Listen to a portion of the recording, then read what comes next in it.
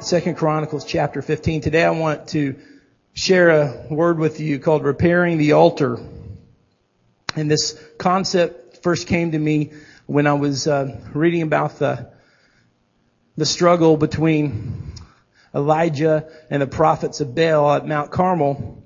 And as they were going through that kind of epic struggle in which the prophets of Baal were cutting themselves and calling fire from heaven and doing all these things, in the middle of that passage in 1 Kings 18 verse 30, you can look on the screen with me.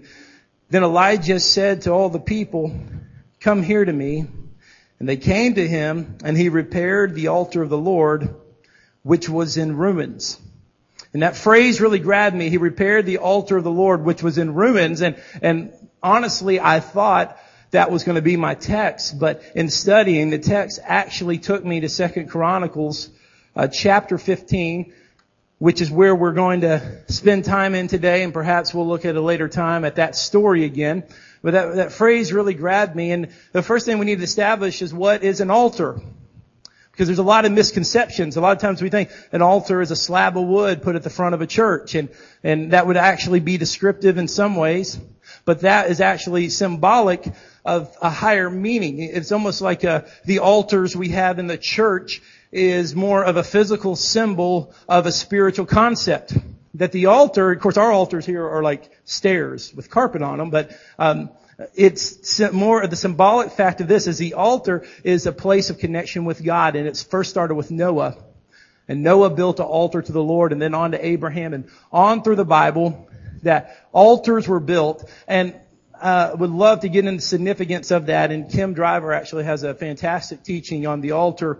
And the higher point of this, without getting into all the different scriptures that would be too exhaustive today, is this. Is the altar was a place where men connected with God, and they did so on God's terms, because God was very particular. And He said, this is how you're going to build the altar, and this is what the size of it's going to be, and this is what you're going to place on the altar. And God was very particular, and He set up His own terms and said, this is how you connect with me. And in the contemporary church, sometimes we look at it the other way. We're always trying to get God to fit into people's lives and to fit into people's schedules and to become palatable to people. And we're trying to make God come to people, but the altar is us going to God on His terms and what He wants. And I think it's good that we establish that, because I am going to use that symbolic of what I believe God is doing in the spiritual realm, is that He is repairing the altar and He's rebuilding the altar, and He's calling His church back to the altar. And that's not necessarily a physical place in the church, though it can be. It's a attitude of the heart. Because the altar is a place of worship. The altar is a place of sacrifice. The altar is a place of commitment and sanctification. An altar is a place of purity. And God is calling His church back to the altar, and it's an attitude of the heart, not a location in the room. And He says, I want my people to be set apart for me, worshiping me, making sacrifices for me. And it's often that people forget the altar. And instead, we get focused. The enemy comes in and begins to deceive us and causes us to get focused on all types of things that are not God's intention for the church. Can I tell you that the church is full of strife? The church is full of conflict because men and women are striving for earthly power in the church. They're striving for personal significance in the church, and there's always strife. And here's the problem, and here's where I want to caution you. And I want to caution you this because I believe God wants to send His peace to His church. And He wants to send a time of rest. And He wants to send a time of establishment. But here's the problem, is when we become addicted to war, and we become addicted to conflict, and we become addicted to dysfunction, and we become addicted to things that we begin to think is why the church exists. And we think, well, that's just the way the church is. Can I tell you, that might be the way the church has been, but it's not the way God wants His church to be. Because He is calling us back to the altar. And when we have our knee at the altar, We don't have time to mess with other people's business. And we don't have time to live in strife. We don't have time to live in contention. That we are focused on what God has called us to do and be from the beginning, is to connect with Him, to worship, to sacrifice, to be the type of person He wants us to be. So we start off today in 2 Chronicles chapter 15, and we're going to read the whole chapter.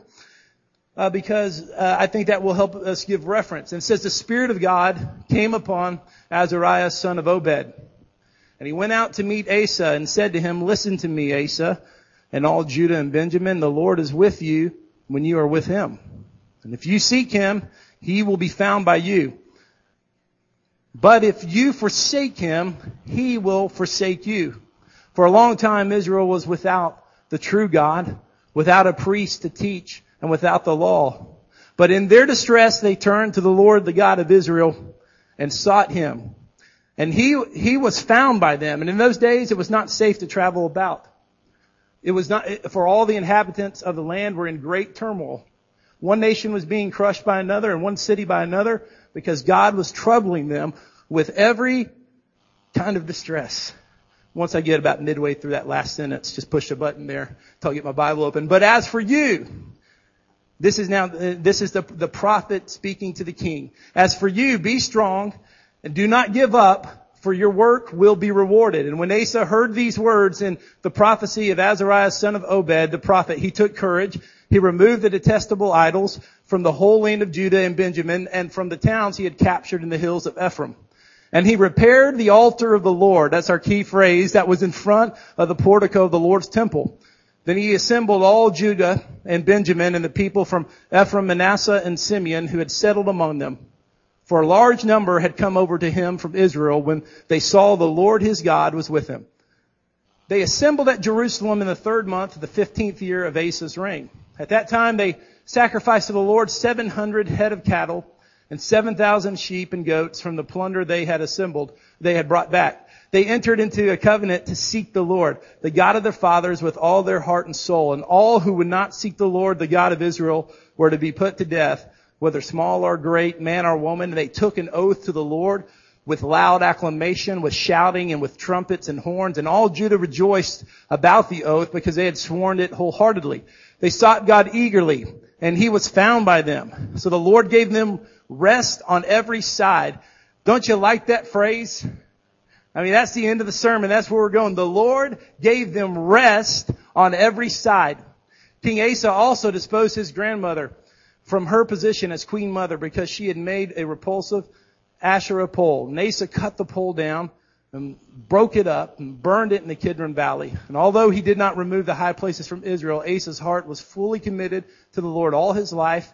He brought into the temple of God the silver and gold and the articles that he and his father had dedicated. There was no more war until the 35th year of Asa's reign. And I just want to say this, is that I just believe that one of the things the Lord is speaking to the church, and speaking to our church in particular, is that there should be no more war. And there's a time God sends His peace, and God sends His reign. And you know, when God is reigning, He is the Prince of Peace. And He has called us as His people to be peacemakers. It says, those who show peace will see God. Blessed are the peacemakers, for they will see God. Everywhere we go, we should bring peace. But there will not be peace if we're not at the altar. If we're not at the place of sacrifice, if we're not at the place of worship, if we're not at the place where God has called us to be, there will not be peace and there will not be something great. Now, Asa, just go back to chapter 15, verse 1. Asa the king had just had a remarkable victory. He had just done something great. He had done something great for God, and he was on a high. I mean, he was popular and significant because of the victory he had just led the Israelites through. And when Azariah came, you have to understand Azariah was a lesser known prophet. He was not well known, and it was with very much with boldness that he approached the king. This is something that took courage and it took heart. And we pick it back up in verse 1. It says, the Spirit of God came upon Azariah, son of Obed. And he went to meet Asa and said to him, and that was a bold statement. Now here's this bold statement. He did something bold, and hear what he says. He says, listen to me, and all Judah and Benjamin, the Lord is with you when you are with Him. That's a remarkable statement in its simplicity. The Lord is with you when you are with Him. He was basically saying, listen, you just got the victory and you just conquered the army and you are at a place of high esteem and high popularity and you're at a place where God's hand and anointing is on you. And so as a prophet of the Lord, I'm coming to you, King, and with boldness, I'm going to tell you something. I'm going to tell you that the Lord is with you when you are with Him. It was almost like he was coming against a preemptive strike against the pride that could come on Asa's life. And going on there, and it says, if you seek Him, He will be found by you. But if you forsake Him, He will forsake you. I want you to write it down if you're taking notes. The altar matters because our efforts and obedience determines our nearness to God. A very simplistic statement. Just as simple as the prophet speaking to the king Asa, but it's something we have to remember over and over again. And you've heard me say it before and I'll say it again. You are as close to God as you want to be. You know, we give the devil way too much credit. We give circumstances way too much credit. We are people of excuses. We are people that we justify. We're people who are always blaming everybody but ourselves. You see, God is available to us. He's made Himself available. His presence is available. His Spirit is available. He is wanting to communicate and be close to us. And the choice is not His. He has, by His grace and sovereign power, given us the choice. And He said that if you seek, now look at verse 2 again, the power of those simple words. The Lord is with you when you are with Him. And if you seek Him, He will be found by you. But if you forsake Him, He will forsake you. This concept is all through the Bible. Deuteronomy chapter 4 verse 29 says, you will find Him if you seek Him with all your heart and with all your soul. Jeremiah 29:13 says, and you will seek me and find me when you search for me with all your heart. Matthew Chapter 7 verse 7. Ask and it will be given to you. Seek and you will find. Knock and it will be open to you. Why do we need to rebuild the altar? Rebuild the altar of our hearts.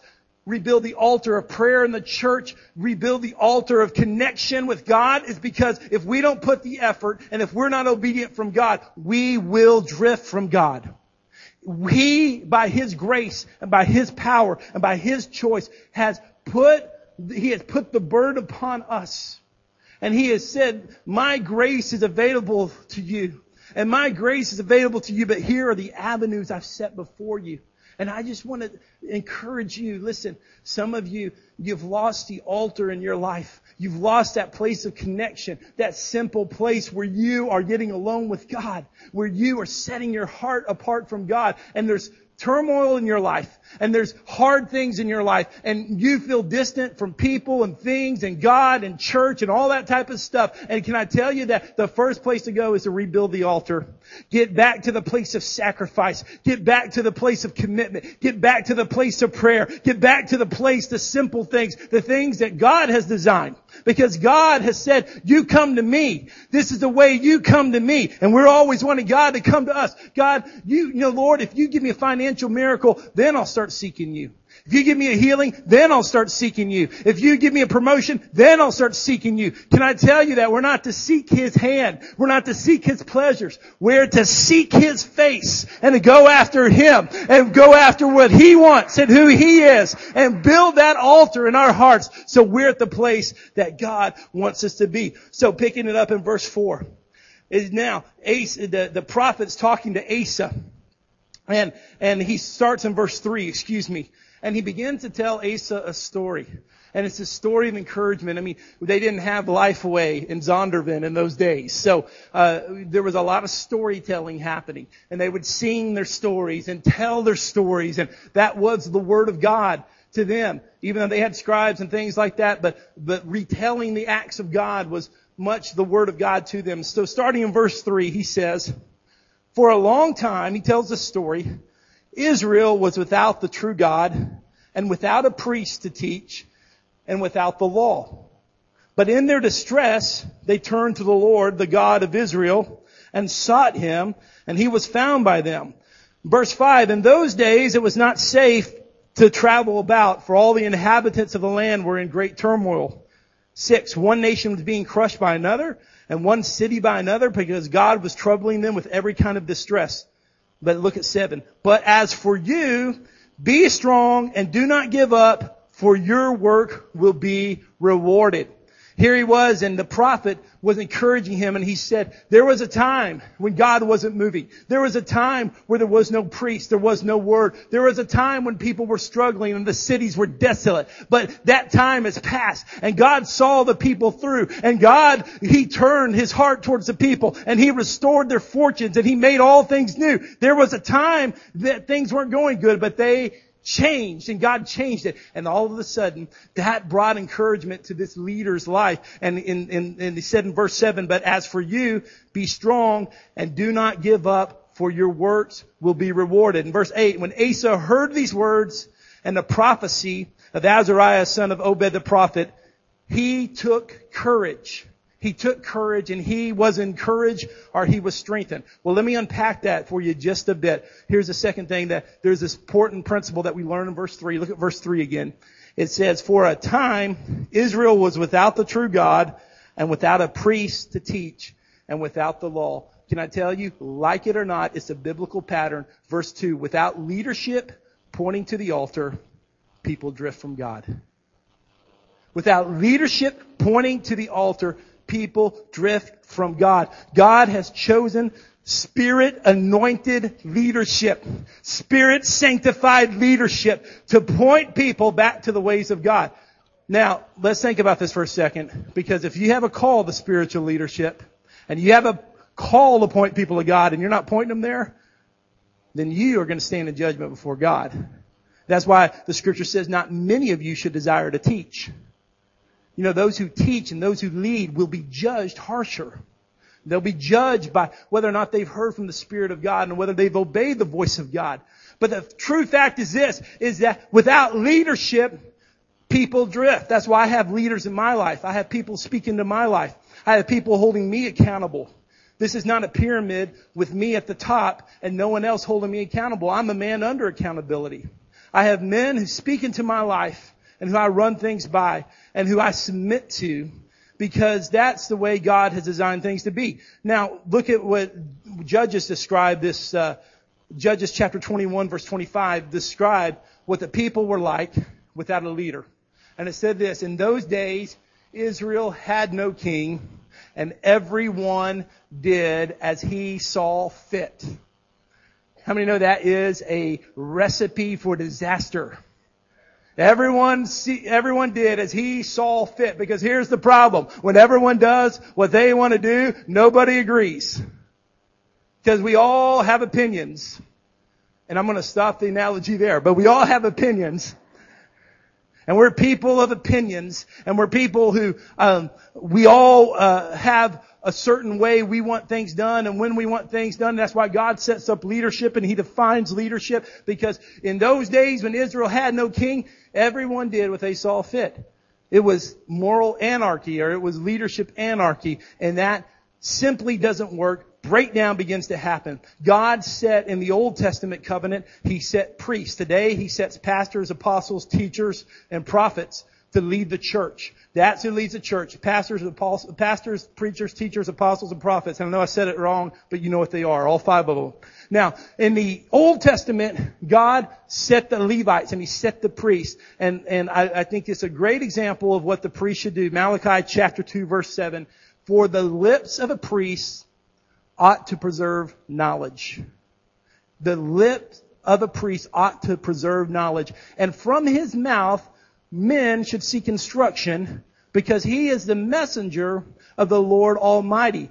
God has taken men, and I believe in this day and age, women also, and have made them messengers, have sanctified them, have set them apart to be messengers. And as I said, they have high responsibility, but with that responsibility, they give direction, and they ought to point people to the altar. They ought to point people to a place of change. They ought to point people to a place of worship. They ought to point people to a place of sacrifice. That's when peace comes to the land. Look at, just right by your Bibles there, 2 Chronicles chapter 17, just 2 chapters over. In verse 7 through 9, it gives a description, and we're going to look at verse 9. And here's what happened after, this is what happened as a result of this whole Reformation and this whole renaissance of the Word.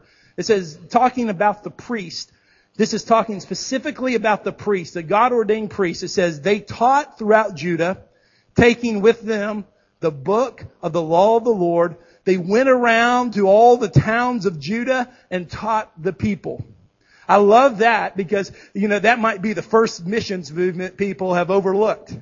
Is when the priest took the law and took the law and went to the different villages and went all through the community to teach people the ways of the Lord. What am I trying to say, or what am I trying to emphasize is this, is that spiritual leadership should point people to the altar. Then when that doesn't happen, people begin to drift. People forget the purpose of the church. People forget the purpose of God and the relationship. But leadership, when it's led by the Spirit, ought to point people back to the place of change and to the point of change. So moving along through here. The Lord has several things He wants to say. So here is picking up in verse 7. Now, Asa received encouragement. Now, verse 8. And when Asa heard these words and the prophecy of Azariah, son of Obed, he took courage. And this is what he did. He removed the detestable idols from the whole land of Judah and Benjamin and from the towns he had captured in the hills of Ephraim. And he repaired the altar of the Lord that was in front of the portico of the Lord's temple. And I want you to see the sequence there. Because if Asa had only repaired the altar, but had left the adultery there would have been no purpose.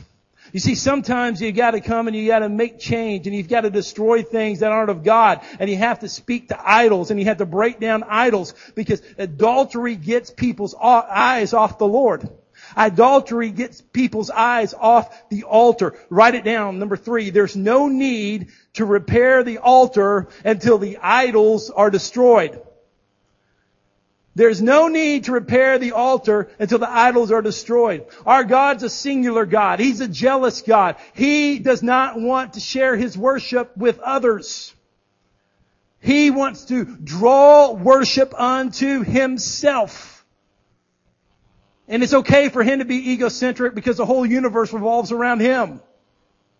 We're supposed to be about Him. We're supposed to be around Him. We're supposed to be centered around God, not ourselves. And the problem is, and especially the problem in the day and age you and I live in, is that we want to have God, but idols also.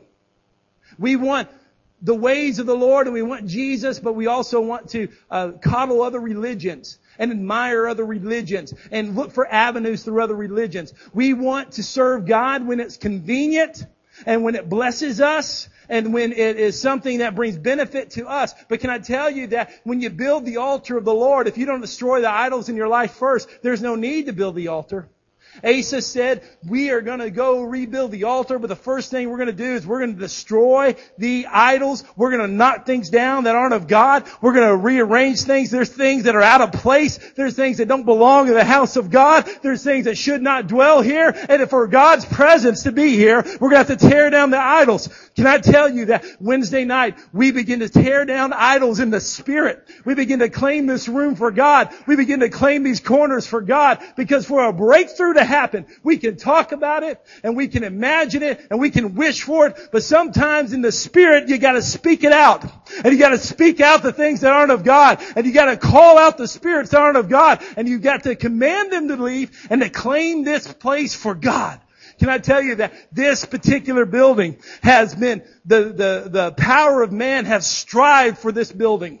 And they strive for this corner. And they strive for this property. And the power of men have wanted possession on this. Can I tell you that this church doesn't belong to Aaron Allison? This church doesn't belong to the denomination. This church doesn't belong to a leadership board. This is God's church. This is His place. This is where He reigns. He is the one in control. And adultery is going to have to fall. Idolatry is going to have to go for the presence of God. We're going to rebuild the altar. We're going to build a place for the presence of God. A place where men can come and worship God without war, without conflict. Where adultery's gone and there's a place of sacrifice. And God was raising up the standard among His people. So I want to challenge you today. I want to challenge you today to look at the adultery in your life. Say, God, lay it down. You know what? There might be a Sunday or two here that I'm going to work so hard on my sermon during the week. And it's going to be good. And I'm going to have point 4 and 5 and 6. I'm going to have my illustration. I'm going to have my story. And I like to preach. And it makes me feel good to have you guys tell me after Sunday, oh, great job, Aaron. You're a great speaker. And I'm going to want to preach my sermon. But on that particular Sunday, that sermon might be an idol.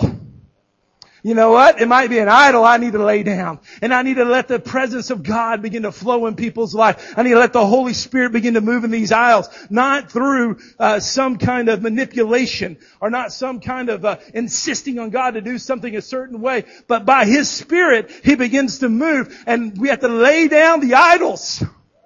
You got to lay down the idols. Can I say there might be a Sunday penny when you need to just worship with your keyboard. I guess you could play 2 keyboards. Or Jonathan's guitar, whoever. And whoever's on the worship schedule might have to lay down their instrument that week. It might have been their turn on the rotation, but it's not God's turn. He wants to do something different. There might be a week when God wants to rearrange things. And we might come in here and all of a sudden when you're ready to sing and go, I might start out preaching.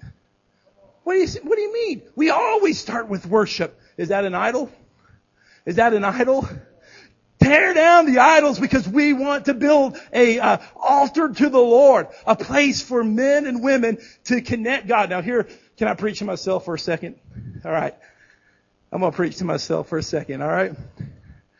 Some of you know that I hold dear and sacred the noon hour. I do. I love getting out at church before noon. In fact, I get mad at myself when church goes past noon. And I still think, I gotta justify this now, I've gotta do some qualifiers, that God can move in an hour and a half. I really do. That He can do that. That He is so powerful, He created the whole earth. But there might be a time where that becomes an idol in my life. And we got to lay down the idols. Can I tell you something, people? None of this was in my notes. You know that God's speaking to us right now. And God's speaking, He's saying, I want to build my altar. I want my people to connect with me. I want my people to go to the place. Can I tell you another idol in my life? I don't like preaching this way. I like to talk. I like to joke. I like to be the cool pastor, sipping latte and talking to you. And here I am sweating and screaming and spitting and all this stuff. I don't like doing that. But if that's what God wants, if He wants me to lay down the idol, can I tell you that I'd rather be the anointed pastor than the cool pastor. I'd rather touch heaven than to touch relevancy. I'd rather touch what God wants than what I want. And that's an idol because we've got to rebuild the altar and come back to the place that God wants us. And let me tell you what's going to happen. When that happens, and you can write it down, number 4, a restoration of the altar will draw people. A restoration of the altar will draw people. Look at verse 9. And then He assembled all Judah and Benjamin and the people from Ephraim, Manasseh, and Simeon who had settled among them. Now look at this part. For large numbers had come over to him from Israel when they saw that the Lord his God was with him. Can I tell you that when we rebuild the altar, when we tear down the idols and we create spaces and places and atmospheres for people to connect with God and God's hand is on our church, that's when supernatural growth will start to come. I'm not talking about church transfer. I'm not talking about simply just marketing techniques. I'm talking about a move of His Spirit where people say that church is marked by God. The music's marked by God. The preaching's marked by God. The children's ministry's marked by God. The youth ministry's marked by God. His hand is on that church. God's moving in that church, and we want to be at the place where God is. We don't want to be at the place to be seen. There's plenty of places in our community where you can go to be seen. It's a place to be seen. It's a place to be known. I want to be at the place where God's going to be seen and where God's going to be known and that His presence is going to dwell among us. And that's why we are rebuilding the altar. Here's the last thing I want to say. Here's point 5 is there's a time of rest that's coming. There's a time of rest that it's not God's will for this church to dwell in strife. It's not God's will for Christians to fight one another and for just there to be a warring spirit and an attitude that's not of God. And read with me verse 15. It says this, and come on up, our musicians. It says, all Judah rejoiced about the oath. They had sworn it wholeheartedly, and they sought God eagerly, and He was found by them. Now look at this phrase. So the Lord gave them rest on every side.